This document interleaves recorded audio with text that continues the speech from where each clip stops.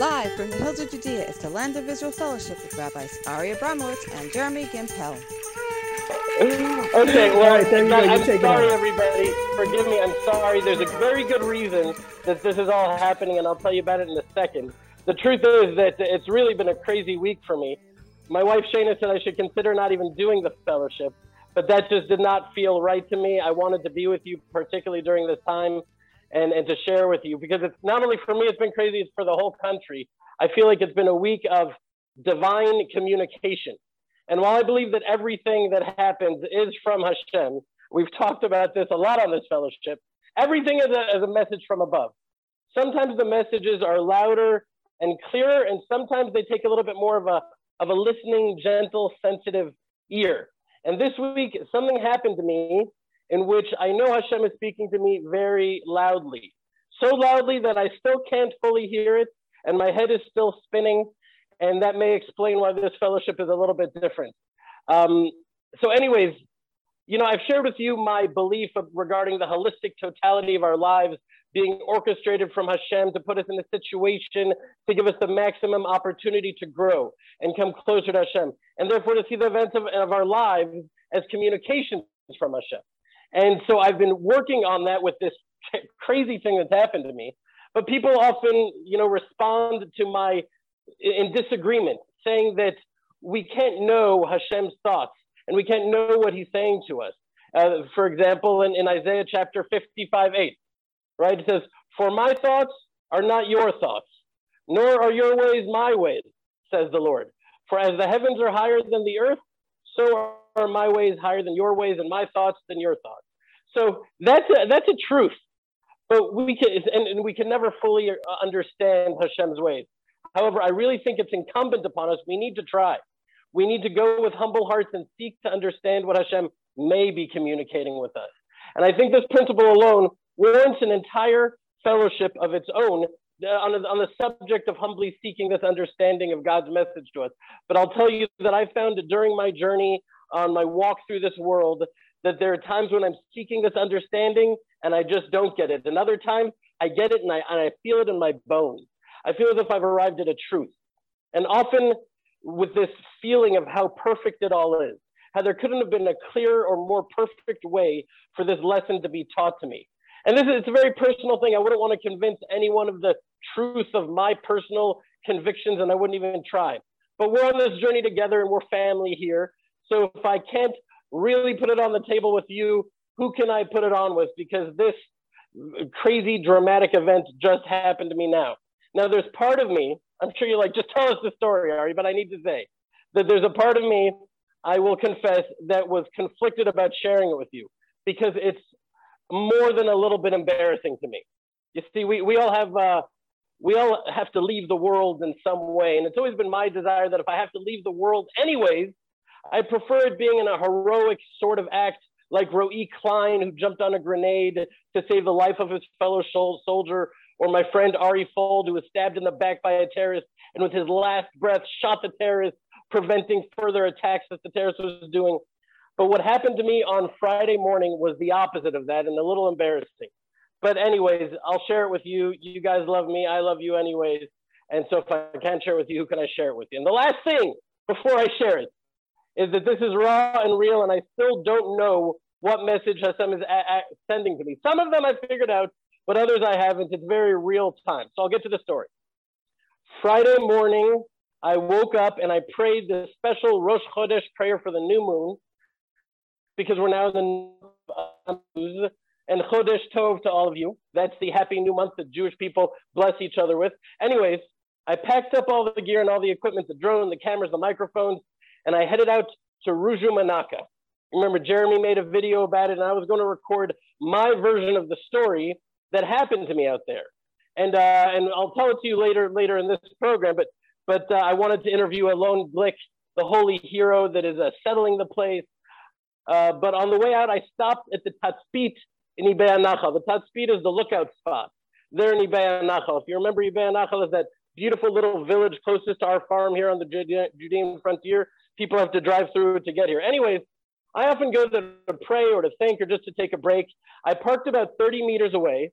I got out of the car and I started walking towards the lookout spot. And after about 20 steps, I heard some rustling behind me. I heard some moving behind me. I turned around and I saw my car picking up speed and starting to roll down the hill. And it looked like it was going to roll directly down the hill, through the vineyard, into the street, and possibly hit another car.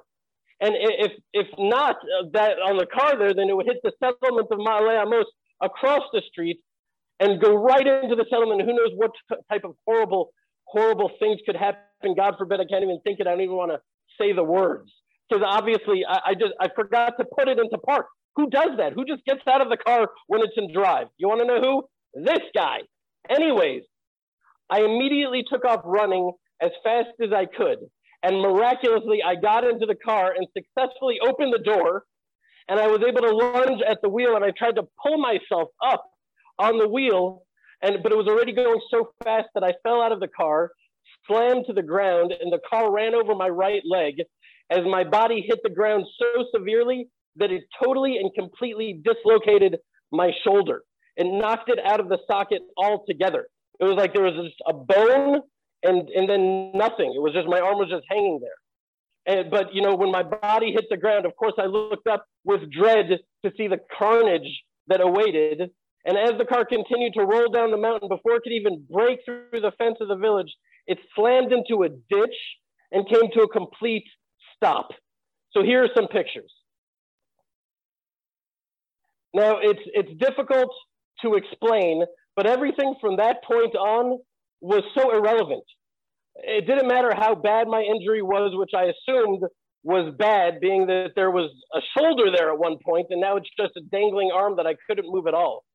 But this just wave of gratitude came over me. I was just so happy that no one else was hurt. It could have been so terrible, and I know myself. If someone else was hurt, God forbid, I would never be able to forgive myself. It would haunt me for the rest of my life. So I called someone to bring a medic, and then I called Jeremy, knowing that he would wait at least until he knew I was really okay before making fun of me. And everyone drove out to see me put in an ambulance and driven away. Shayna was really shaken up by the whole thing. I told the medic how stupid I felt, and he said that actually this type of thing happens frequently, but they needed to get me to the hospital. I didn't realize how badly my arm itself looked. So this is pictures of me that Jeremy took getting into the ambulance. So they threw me in the ambulance, and it was the longest 45 minutes of my life. And I'll tell you, I've been burned, I've been stabbed, I've broken bones, I've ripped ligaments, but this pain was the worst I can ever remember feeling. It was non-stop excruciating. But even as I was being driven to the hospital, thinking that I had an injury that would never fully heal, and my most valuable material possession, it was just headfirst in a ditch. I was just so happy and grateful that no one else was hurt, that the damage was limited to me alone. It was a strange experience to be writhing in pain, drenched in sweat, but authentically happy and grateful. It just shows, again, that it's all about the perception, the eyes through which you're seeing things. And I'm telling you, as weird as it sounds, I was nearly unconscious from pain, but I was in an authentically good mood. And then the medic told me that they could actually possibly just pop it back into place at the hospital. And not only would I heal, but I would heal in short time. And it was hard for me to imagine such a thing considering how terrible it looked. But what could have been one of the worst, most horrible days of my life, I realized at that point I could be laughing about in the afternoon. So we pulled up to the hospital and I rolled into the emergency room, and I was more than ready to have someone pop my shoulder back into place. I didn't care if it was the janitor. The pain was just unbearable. But of course, there was some other accident, and all the doctors were called away. And I was sitting there in the waiting room filled with all these other injured people. There were Jews, Arabs, religious, secular, just waiting for medical help as well. And the longest 2 hours I can remember, between gasps of pain and yells, I was just engaging everybody else in the waiting room. You could ask Jeremy, that's just what I would do, what he would do. And I was asking them what happened to them through gritted teeth. And I was praying for them, and they were praying for me. I'm talking Jews and Arabs alike. We were sitting there in the halls of the emergency room. Each of us was broken in one way or another, just experiencing the fragility of life together. And we were praying for each other. And it was really beautiful. because there's nothing that brings people together more than the shared reality of what it is to be human. Just we're a soul in an all too human and broken body. And I don't know if I was going to share this, but I remember jokingly telling the medic really loud, I told him to go to the doctor, who after hours had yet to arrive, and tell the doctor that I was a terrorist injured while committing an attack, in hopes that they would arrive and help me faster. And everyone burst out laughing. Even the Arabs were laughing, because Israel is known for providing immediate medical care for victims as well as the terrorists who committed the attack.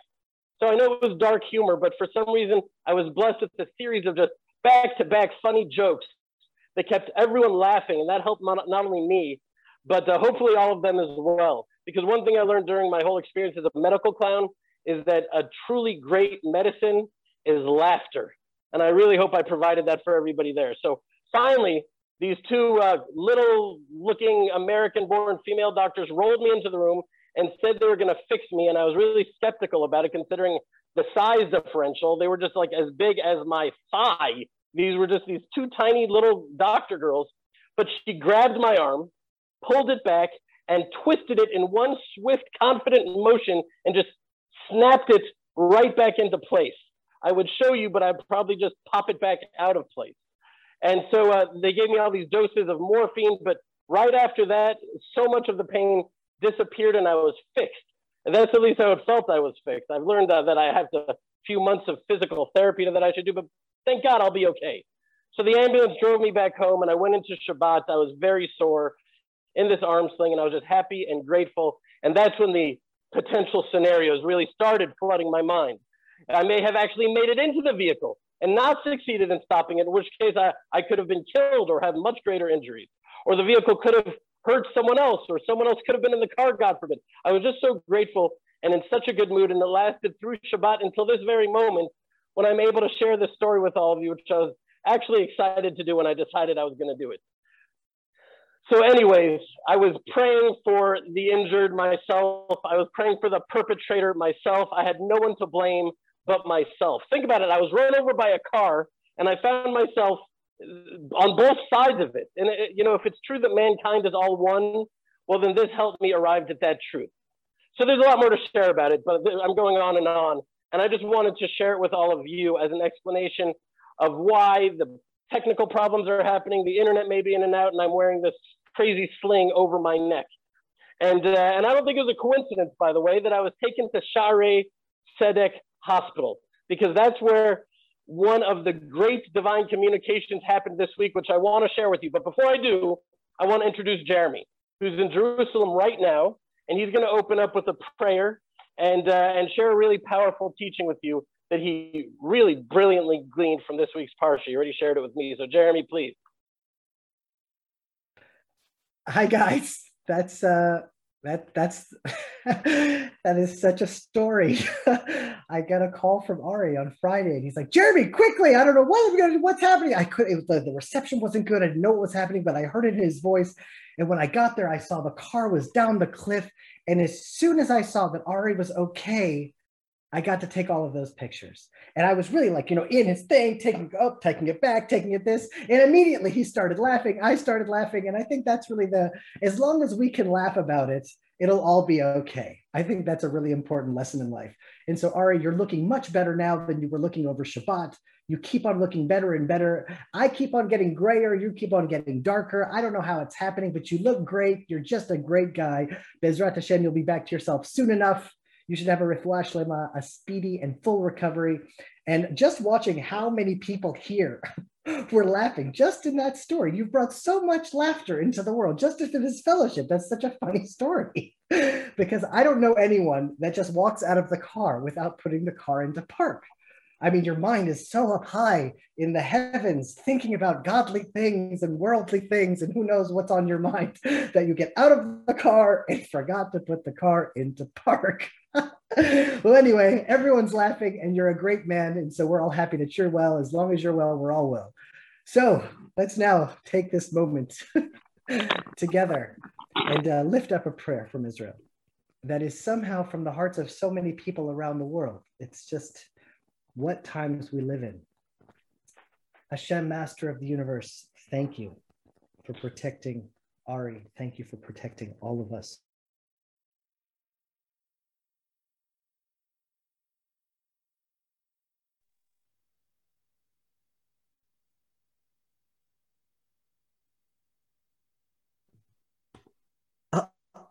Oh, is that working now? I'm going to start that all over again. I don't know why I was muted. Let's go that again. Okay.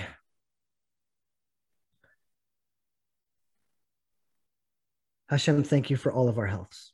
Thank you for all of our lives. Nothing is taken for granted every day. Our health, our families, life is such a narrow bridge, and disaster lurks at every turn. Thank you for guiding us and straightening our path. Thank you for bringing this fellowship together. It has made me and so many of its members stronger, better, wiser, and closer to you and your ways. Thank you for guiding us on this path. Thank you for Shabbat. Thank you for allowing us to start our week on Sundays, placing your ideals in our hearts and aligning our goals in our lives with your vision for our lives. Bless every member of this fellowship from the land of Israel.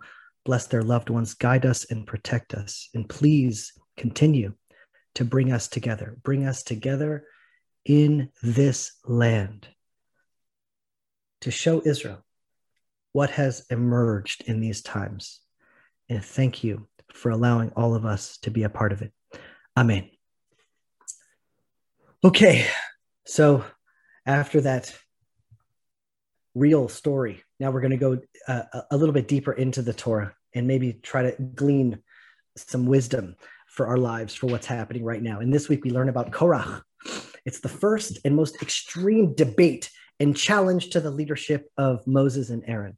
The book of Numbers, in Hebrew, the book is called Bamidbar, which means in the desert. And like its name, it's the book that tells over the saga of the Israelites' journey through the desert. Now, it seems like most of the recorded journey through the desert was just filled with mistakes. In 40 years of travel, the record that were saved, these like turbulent times, I mean, there's no question. There were more bad times than good times in the book of Numbers. In the book of Bamidbar, it's just a pretty ugly history. But was that actually the case? The answer is no. That wasn't the case. Most of the time in the desert, the 40 years in the desert, the people of Israel were growing. The people of Israel were thriving. The people of Israel were learning. And you can see how much Israel was loved in next week's portion when Bilam tries to curse Israel. And all that comes out are God's feelings and blessings towards Israel. But the idea of Bamidbar is to learn the lessons we need to learn before we enter into our promised land. And so the lessons are lessons that are hard learned. We learn them like through our blood, through our mistakes. I can guarantee Ari is never going to leave the car without putting it into park again. He learned that lesson, but he had to learn the lesson. And learning the lessons is sometimes painful. And so everyone can learn from their own mistakes, but only a wise person learns from the mistakes of others. That is like the theme throughout the Torah, throughout the prophets of Israel. It's to allow us to learn from the mistakes of our past in order that we're able to rectify our future. And so let's look at Korach for a moment. We see that Korach and his followers say to Moshe in Numbers 16, verse 3. Can we get that up on the screen? Thank you. And they gathered themselves together against Moses and against Aaron and said unto them, this is too much for you, seeing all the congregation are holy, and the Lord is among them. Why do you lift yourselves among the congregation of the Lord?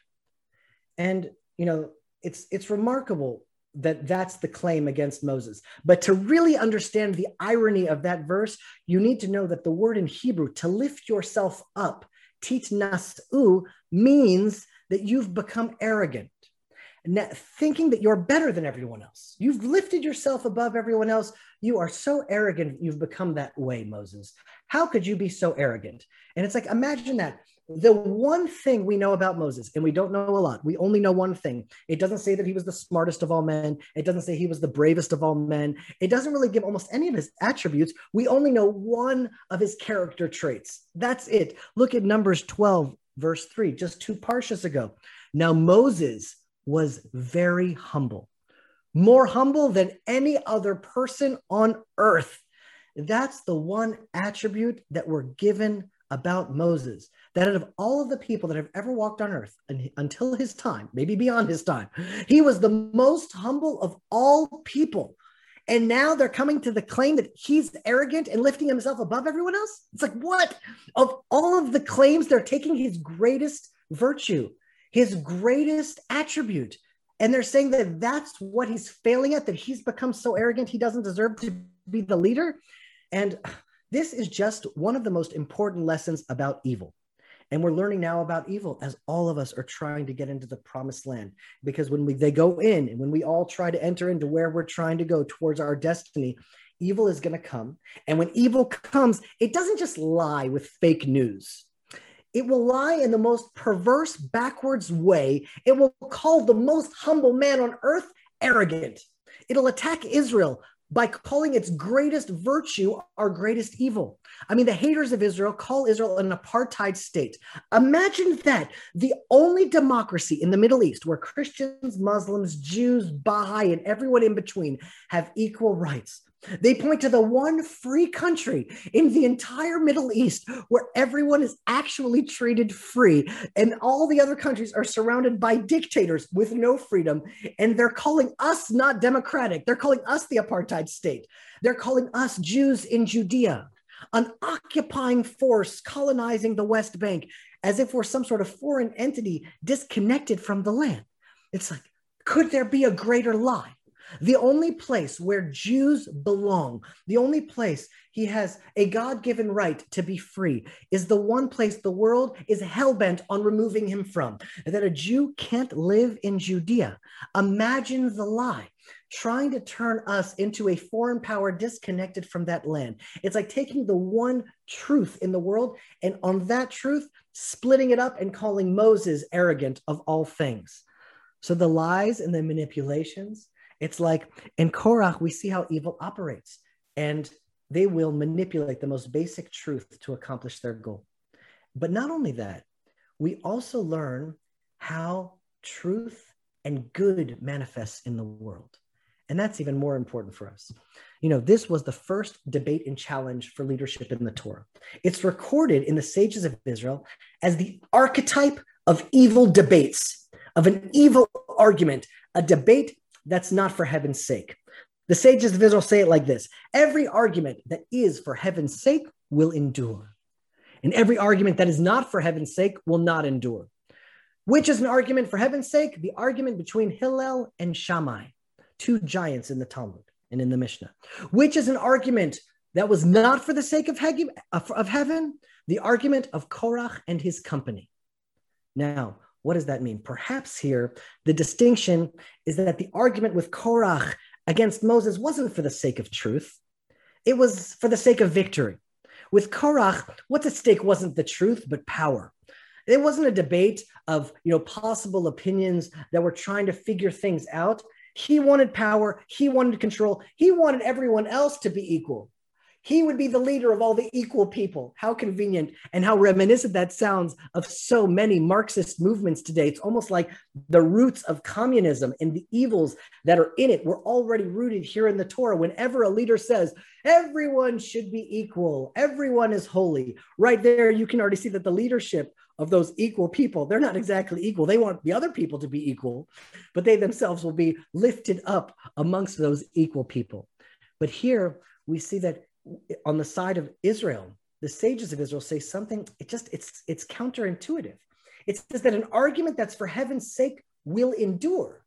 I mean, wouldn't we want the argument to be solved? I mean, there's two sides. If it's for heaven's sake, let's get to the truth of it. And it says, no, an argument that's for heaven's sake, that's going to stand. And we're taught something really, really deep here. A debate between people who aren't trying to win, but are arguing for heaven's sake, who are arguing to grow closer to the truth, closer to each other, closer to who they could be, who are arguing to learn as well as to teach. There's an inherent value to the debate itself. The argument isn't resolved because the argument is making us better. The diversity is actually an ideal and holy, and therefore it should endure. In the vision of the final days, Isaiah says there's a house of prayer for all nations in Jerusalem. People are streaming into the city to do what? To learn the ways of God. I mean, that means there's many nations with many opinions, and everyone is still learning and growing. No one has the final solution. It seems as though no one has all the answers, even in the Messianic area, but everyone knows that to seek the truth, we all need to turn toward Israel. We all need to turn toward God. We all need to turn toward Jerusalem. But there's an ideal here, to have many nations with many opinions and create a space of love and respect where everyone can feel welcome and everyone can feel blessed. That is the temple experience. Unconditional love, no matter what the debate. And the debate and that love, that's what endures. And preparing for this fellowship, and I pray for this fellowship, and I constantly interacting with people from this fellowship and reading about like the evil arguments and the arguments that are for heaven's sake. And then really thinking about that. Friends, there's nothing like our fellowship anywhere in Israel or anywhere else in the world. There's nothing so close to that ultimate vision of Jerusalem. So many nations, so many backgrounds, so many opinions. And we've created a space of unconditional love and created an online community, like a giant, beautiful, holy argument that makes the world more beautiful, that makes the world more loving, that makes the world more accepting, more godly. We're like the first example of what a messianic gathering in Jerusalem might look like, a house of prayer for all nations. And we're just getting started. Who knows how far Hashem may take this fellowship? It's not about winning the argument, but it's like holding a space where we can all pray together with one heart, shoulder to shoulder. Because of the arguments, it makes this fellowship more beautiful. It's the argument that actually endures. And so we're so fortunate. We're so fortunate, obviously, to be alive and to be healthy and to be well. But we're so fortunate that we join together every week, taking another step closer to figuring this out, to modeling ourselves after the vision of the prophets and helping create this light in the world. And so thank you for helping us bring this gift that hasn't been seen before. And thank you for helping us rebuild the land of Israel and truly taking a part in restoration and in redemption. It's like this is a virtual gathering, but soon it's going to take us all physically to the ultimate gathering we're all waiting for in Jerusalem. Amen. All right, Ari, you're on. So Jeremy and I started our podcast again. People could hear us bicker and argue. So that's a fun thing. And then Jeremy, thank you for sharing that. And thank you for being there for me again for the 10,000th time that I've needed you in a crunch. You know, that's when you know you have a really good friend, when in the middle of the night, when you're stuck on a highway somewhere, you know who you're going to call, and that's Jeremy. So anyways, we're talking about these divine communications and that one that happened to me. And I wanted to discuss with you the other great event that happened also at Shaarei Tzedek Hospital. But this time it was not in the emergency room, but out in the parking lot. And the connection to the Torah portion this week, the Torah portion of Korach, was so obvious that anyone who had the eyes to see it, anyone who sees the world even sort of through the prism of the Torah portion to what's happening, they saw it immediately. So out of nowhere, this past Monday, this is what happened. Let's play the video. The ground opened up and swallowed a large chunk of the parking lot, along with the cars that were above it. There's no sign that such a thing would happen. Nothing in specific caused it. The earth just opened up its mouth and swallowed the cars. Baruch Hashem, thank God, thankfully no one was hurt. Jeremy, if you're still on, please mute your phone. Mute the computer, because I can hear the phone ring. Anyway, now of course, the connection to the Torah portion couldn't have been more obvious or direct. When Korach and his fellow rebels joined together to challenge Moshe and Aaron for what they perceived as positions of power and leadership and prestige, the earth opened up and swallowed them alive. Here it is in the text, Numbers chapter 16. But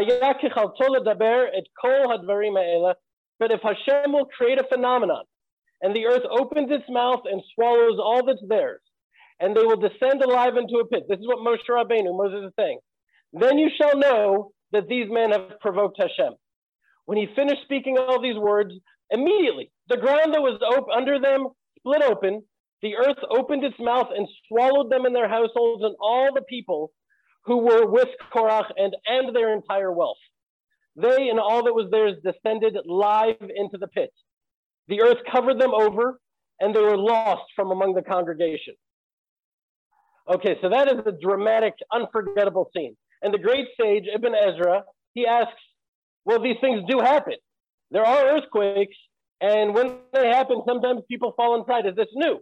Well, the Ramban, Nachmanides, answers the question. He says, I'm sorry, I wrote Maimonides, but this is actually Nachmanides. For the earth to open its mouth and swallow, that is new.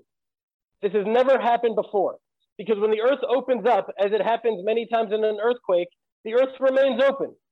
Sometimes it will become filled with water and become a pond, but that the earth should open and immediately close, like someone who opens his mouth to eat, that was made new on that day. And it's like a new creation. So why, asks Rav Biderman, why is it necessary that Korach and his followers die in this special way? It's because Hashem wanted the story to be remembered. If they died naturally, people would forget. There's a lot of stories like that. But there was something important about this that people needed to remember. People needed to remember, says Rav Biderman, the terrible sin of Korach and his men who sowed discord and discontent, this disingenuous, this insincere machloket, arguments among the Jewish people. I mean, Rav Biderman goes many pages into how we should go to great lengths to stay away from arguments, even if it means admitting you're wrong when you don't really think so. But argument is such a terrible thing, and the definition of the insincere, disingenuous argument, that's Korach. And as I sought to understand the connection beyond merely the earth opening up during the same Torah portion in which it happened, I couldn't help but draw the same conclusion that many others in Israel did. And I know a lot of people are very reluctant to go in this direction, but it's naturally the way my mind works. And I look at the events in our life, sometimes even politics. So the connection to what's happening in the government of Israel as we speak right now, I couldn't help but to see it. So as you know, a new government is being sworn in Israel today. I even think it may be happening around right now. And while there are many different takes on everything, I'll share mine with you, which of course is just mine, and very well may be wrong. But once I saw the connection, I just couldn't unsee it. Okay, so a little background.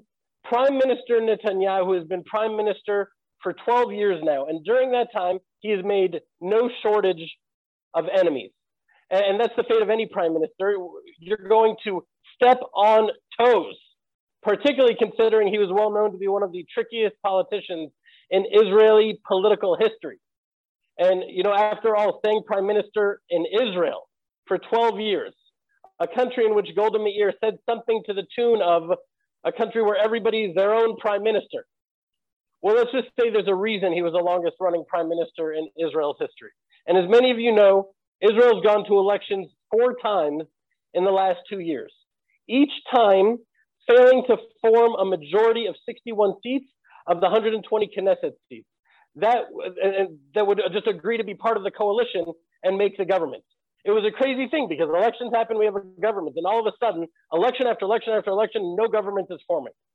But now, after 4 elections, as the time was running out towards the 5th election, a shocking coalition came together, which nobody could believe, as it was composed of the most unlikely bedfellows one could imagine, from the right of center Yamina party, led by Naftali Bennett, to the left-wing, really anti-religious Meretz party, which couldn't be more different from him, and shockingly was the Arab party, Ra'am, which is totally anti-Israel and anti-Zionist, and is being depended on to keep this fragile 61-seat coalition intact. I mean, this whole thing made me realize there's something fundamentally broken about the system here in Israel. And many people feel upset and scared and betrayed, particularly those who voted for Naftali Bennett, who explicitly promised not to join Lapid's government, who in rotation, no rotation, he said, it's against my ideology. The video's been played again and again, and he just blatantly lied, at least on that front. And anyone in the country who's looking at this seemingly impossible and totally incompatible coalition knows that what keeps them together is not a shared vision for the future. It's not shared values or desires.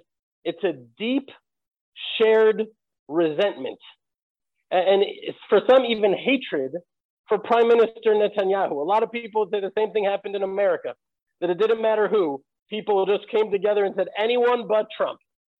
So anyways, while I don't think anyone would compare Prime Minister Netanyahu to Moshe Rabbeinu, the similarities between the new government coalition and Korach's coalition, those are hard to miss. So let's think for a moment about who was in Korach's coalition. The participants can be found listed in the very first verse of the Parsha. Korach, son of Yitzhar, son of Kahat, son of Levi, separated himself with Datan and Aviram, sons of Eliab, and On, the son of Pelet, the offspring of Reuven. I hope this slide is on. I can't see it for some reason. They stood before Moshe with 250 men from the children of Israel, leaders of the assembly, those summoned for meetings. They were prestigious men. Let's just keep that for a second if it hasn't been there. So we're talking about prestigious people there. Now, Rabbi Sachs beautifully lays out the separate grievances of each of the parties in this rebellion and the reasons they have for their resentment. The first, Korach. I mean, you could see it clearly from his genealogy that's spelled out right there in the first verse. But a midrash spells it out even more clearly from Korach's perspective, from his own words. He says, according to Numbers Rabbah, this is a midrash, my father was one of 4 brothers. Amram, the father of Moshe, was the firstborn. Of his sons, Aaron was awarded the priesthood and Moshe was given the kingship. Who is worthy of receiving the next honor, if not for the second brother? He was talking about Yitzhar, his own father. I, Yitzhar's son, should have been made prince of the clan, but instead Moshe appointed Elitzaphan ben Uziel, Elitzaphan the son of Uziel, and that was from the 4th and youngest brother, meaning they just skipped over Korach's father. Should the youngest of father's brothers be greater than I will dispute with him and undo whatever he does. He was just committed to undoing whatever Moshe Rabbeinu did, he was going to fight. And he wasn't going to say what it was really about, which was his own prestige and his own insult and humiliation. Now, Rabbi Sachs goes on to explain other grievances. So there was Datan and Aviram and On, the son of Pelet. Each of them were from the tribe of Reuben, and it isn't hard to imagine their issue. They were descendants of Reuben, the firstborn. Ever since Reuben's sin regarding his father and the concubine, Reuben lost his firstborn status, and clearly his descendants never really accepted or came to terms with it. And there's debate about the grievance of the 250 princes. Some say that they were, I'm sorry, something got in my eye here. Some say that they were prestigious leaders who felt like they should be in charge. And others say they were firstborns who never accepted losing their status to the tribe of Levi around the sins of the golden calf, if you remember the whole deal. So anyway, either way, there was no shared vision there. Any one of them emerging victorious would have meant a victory for them, but not for any of the others. But it didn't matter. Their shared resentment was so strong and so blinding, they just couldn't see anything else. And this parallel was so compelling that memes like this were circulating all over the internet. Could you put that up? Anyways, I don't know if you can see it, but it shows all of the coalition is sitting around the table, and under that it says what is it? Korach and his assembly. It just talks about them and makes the direct connection, and everybody has been talking about this. And it's not that often that just mainstream Israelis are so deeply referring to the parallels of the Torah portion to what's happening in Israel today. And that's the thing. So they all came together out of a place of resentment and jealousy. They wanted something that wasn't theirs. And as Rav Shlomo Katz points out, when you want to take someone else's place in the world, what happens? You lose your own. You lose your own place. And they did. And the earth swallowed them up. Because their arguments weren't sincere. They were just pretext. There's nothing truthful about it. For when your argument is about truth, the sages point out, if you win, you win. Because you were right, so you won. But if you lose, you win even more. Because now you've dispelled a falsehood that you once believed in, which we all have. And you're even closer to the truth. And we have learned that truth is God's seal. And fundamentally, that's where Korach and his rebels went wrong. And that is where the current government may be going wrong as well. I'm not saying this is all definitive. I'm just saying this is my heart on the issue. Because the idea of leadership in the Torah is not about control or power or prestige. It's about service. It's about humility. It's about serving as a vessel to bring the nation to a greater service of God, to bring the people of Israel into a deeper and more loyally loving relationship with God. It's not a coincidence that Moshe was the most humble man ever, and he was the ultimate leader. The two go hand in hand. The less there is of self in one who serves God, Rabbi Sachs beautifully explained, the more there is of God. The less there is of the self in one who serves God, the more there is of God. And that's why I've always felt that there's something inherently contradictory about elections in general, because the real leader, the true leader, the leader we've been waiting for will not be jumping up and down asking to be leader. A true leader doesn't think they're worthy of being a leader and doesn't have aspirations of power or prestige or title or control. And so again, while I appreciate Prime Minister Netanyahu and believe he's done very many great things for Israel, and I'm not comparing him to Moshe Rabbeinu, but this crazy coalition of malcontent, the coalition of resentment we see taking power today, certainly does summon images of Korach and his rebels, both in shape and in style. Now, what Korach and his men didn't understand, which Moshe and Aaron did, is that a true leader understands that he's there to serve and not to rule, to help the nation fulfill their potential, and not for him to fulfill his own ambitions. And this is why Moshe didn't even address their complaints against him. When he realized they were so disingenuous and that their real issue has nothing to do with the words coming out of their mouth, he just didn't even address them. Which brings me to another crazy story, which I wanted to share with you. A story that Jeremy mentioned last week that I was on the way to Ruju Menaka to tell you from there. Anyway, so last week, are we ready for this crazy story? 2 stories in one day. Last week, I had my 15 minutes of fame in the Arab world, at least in my neck of the woods. I was all over the Facebook pages of the surrounding Arab villages. Here's a few of the pictures that you can see of me standing there being surrounded by Arabs with Palestinian flags, and I have this M16. Anyway, they say a picture's worth 1,000 words. This picture should be worth 2,000, because by just looking at it, you see me standing there with an M16 surrounded by Arabs with Palestinian flags. It looks so adversarial, like another tragic image coming out of this conflict-torn region. But that's not what it really was, at least not for me. So here's the backstory. There's this old Jordanian cavalry base deep in the Judean desert, built in the 50s, and it was abandoned by Jordan after Israel's miraculous victory in the Six-Day War, and it had been abandoned for over half a century now. It's littered with graffiti, and it just reeked of old urine and vomit for decades. Anyways, it's situated on the mountain of this critical, strategic, important overlook, and it overlooks large swaths of the Judean desert. When you all come here in person, we'll bring you out there. The views are magnificent. It looks like the Grand Canyon. Anyways, there were 2 holy brave Jews who got permission to rehabilitate it and make it into a Jewish outpost, a Jewish village, which is a great blessing for Israel and a game changer to this enchantingly beautiful Judean desert, and to make it more accessible for Jews, because Jews have been, many of them, afraid to go out there, and it's so beautiful. I can't wait to show it to all of you. It's magical, but that's for another video. Anyways, last Thursday, they moved in and started setting up. All right, now, I'm trying to drop 20 pounds, and on Shabbat day, Saturday afternoon, I sat there eating my ketogenic cholent stew. No carbs at all. My beloved wife, Shanna, she made it for me.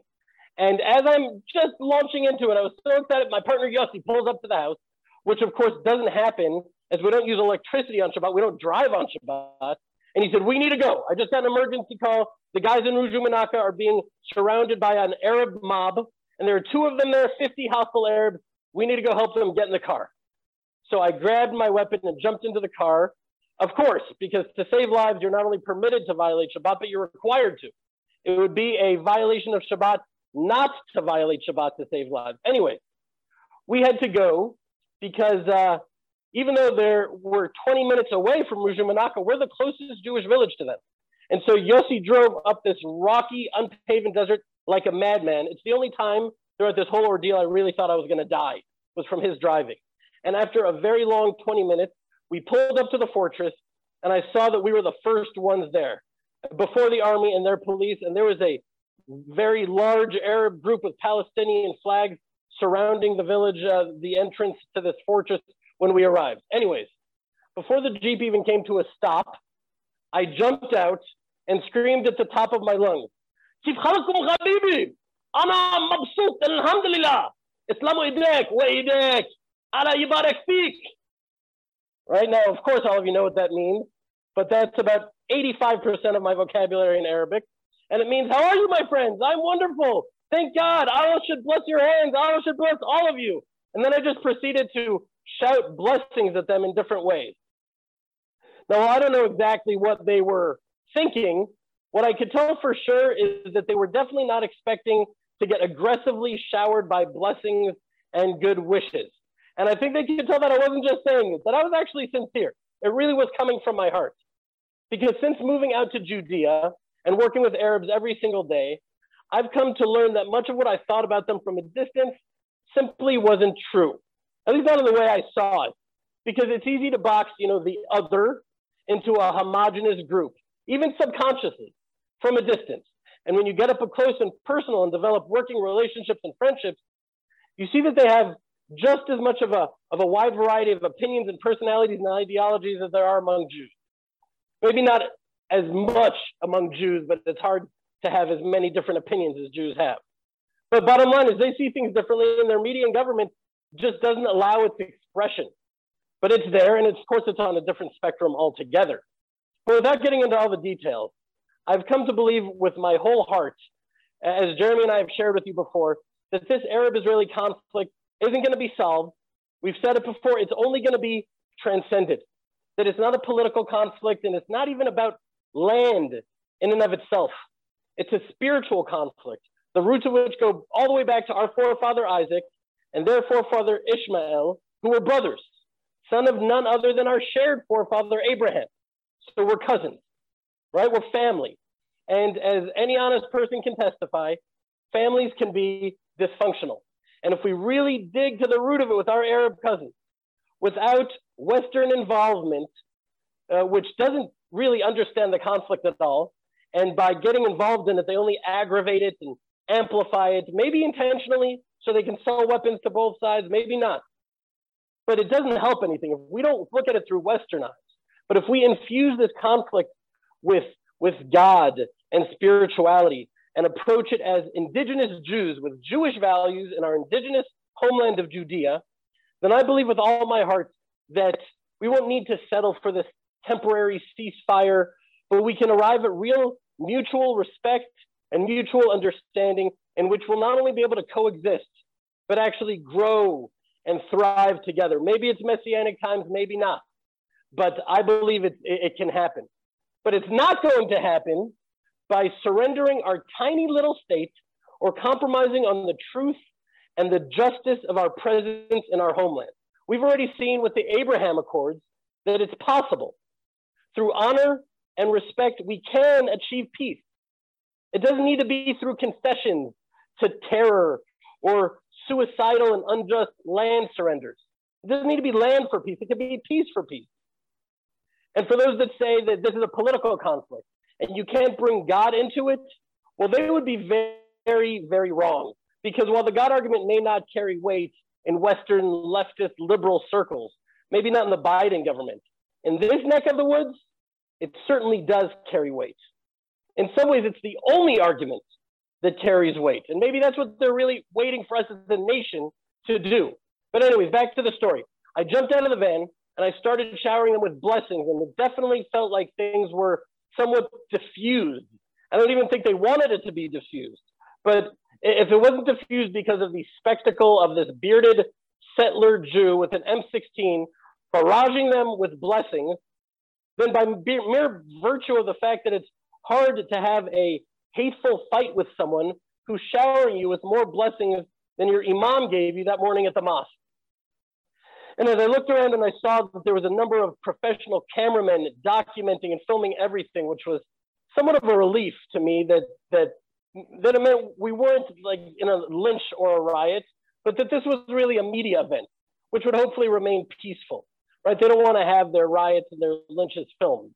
And so there I was, surrounded by these angry Arabs hurling accusations that we're thieves and occupiers. And of course, I wanted to tell them that we can't occupy our own land, that a Jew can't occupy Judea, and they should consider the fact that Allah is with us and blessing us in our return to our land, which may be why we've emerged victorious in every war we fought against them. But just like the arguments of Korach, I knew that that's really not what they were upset about, that it's much deeper than those boring talking points that they were throwing at it. So I just kept blessing them in a sincere way, in a real way, and it was from my heart. And that's really the tragedy of the whole thing. Because while I, of course, believe that God gave the promised land to the Jewish people and the land is ours, on an even deeper level, I believe that we belong to the land. And if they want to live with us in peace and respect and honor and prosperity, then they can belong to the land too. We'd love that. That's the reason that after the great wars of Israel, we didn't transfer them out as they would have done to us. They would have just killed us probably, but they wouldn't have even transferred us out. They would have just killed us. But we didn't do that because we've never given up hope that such a day of harmonious coexistence would come. So the tragedy is that we don't need to kill each other and we don't need to hate each other, and that we can love each other and we can bless each other. You know, when I'm a medical clown in the hospital, I don't care if it's little Moshe or little Mohammed. I love them both, and I want to bring joy and laughter to both of them. But nonetheless, I need to walk around with a Glock 19 and an M16. Because while I want peace, while all of Israel wants peace, if I need to defend myself or my family or my neighbors or my country, I will fight like a lion. I will fight to the death to defend and to protect. And so every Jew would do the same thing. Soldier, reservist in the Israeli army, that's what we would do. And so after about 10 minutes of heated blessings, the army arrived and then the police. And shortly thereafter, the Arabs left without violence, by their own accord, and they just went home. And before I returned home, which, by the way, I'm not actually sure I was really allowed to do, because at that point, the danger to life was over. Maybe I should have spent the rest of Shabbat there. I really need to look into that. But before returning home, I sat down with my friend Elon, who's the brave pioneer that is settling Ruju Menaka, and he told me that he was sad too. He said that if they would have just come peacefully, he would have invited them in for tea, and they could have talked things through and heard each other out. And while they probably wouldn't have settled a millennia-old conflict over tea, they could have at least emerged with a little bit of understanding and recognition of each other's basic goodness and humanity. And that's another tragedy. While Western media portrays these settlers as angry and as militant, there's just nothing further from the truth. When you all come out here in person, please God, may it be soon, you'll see it yourself. If you come bearing peace and goodness, you will not receive a more Abrahamic reception anywhere in the Middle East than you will in the home of a Jew in Judea. So while my Arab cousins may be able to force me to carry a gun or even to fight them, one thing I will not let them do is to make me hate them. I refuse. It's just the hatred and the anger, it's corrosive to the soul. It's also an illusion, because all of us, all of mankind, are brothers and sisters, and we're created in the image of God. And I believe that consciousness will shine forth from Jerusalem to the entire world. But until that day comes, I, along with my fellow Jews and all of you here in this fellowship, we can only yearn for the fulfillment of the promises of the prophets of Israel, that we'll beat our swords into plowshares, and that the nations will not lift up sword against nation and will not learn war ever again. And so, my friends, I'll bring the fellowship to an end with that I want to bless us all, that very soon a true leader will arise in Israel with a humble heart and a selfless heart, who will lead both the Jewish people and the world to a day when we can leave our resentments and our anger and our conflicts behind and become a world of love and peace, filled with the knowledge of God as water covers the sea. And now allow me to say goodbye by blessing all of you with the priestly blessing. I'll try to lift up my left hand, which hurts a little bit, but it's worth it for all of you. Yivarechecha Adonai v'yishmerecha, Ya'er Adonai panav elecha v'yichuneka, Yisa Adonai panav elecha v'yasem lecha shalom. May God bless and protect you. May he shine his light and his countenance upon you. And may he give you peace. Amen. Love you, my friends. Stay in touch. Reach out to me for anything. Love to hear from you, and I can't wait to see you again. Stay safe. To join the Land of Israel Fellowship, to attend our live interactive Zoom sessions, to participate in the Fellowship Connection Q&A events, or even just to binge on past sessions, click on the link below, or go to thelandofisrael.com/fellowship and join our family of hundreds of people from around the world, broadcasting light from the Land of Israel, live from the Judean frontier.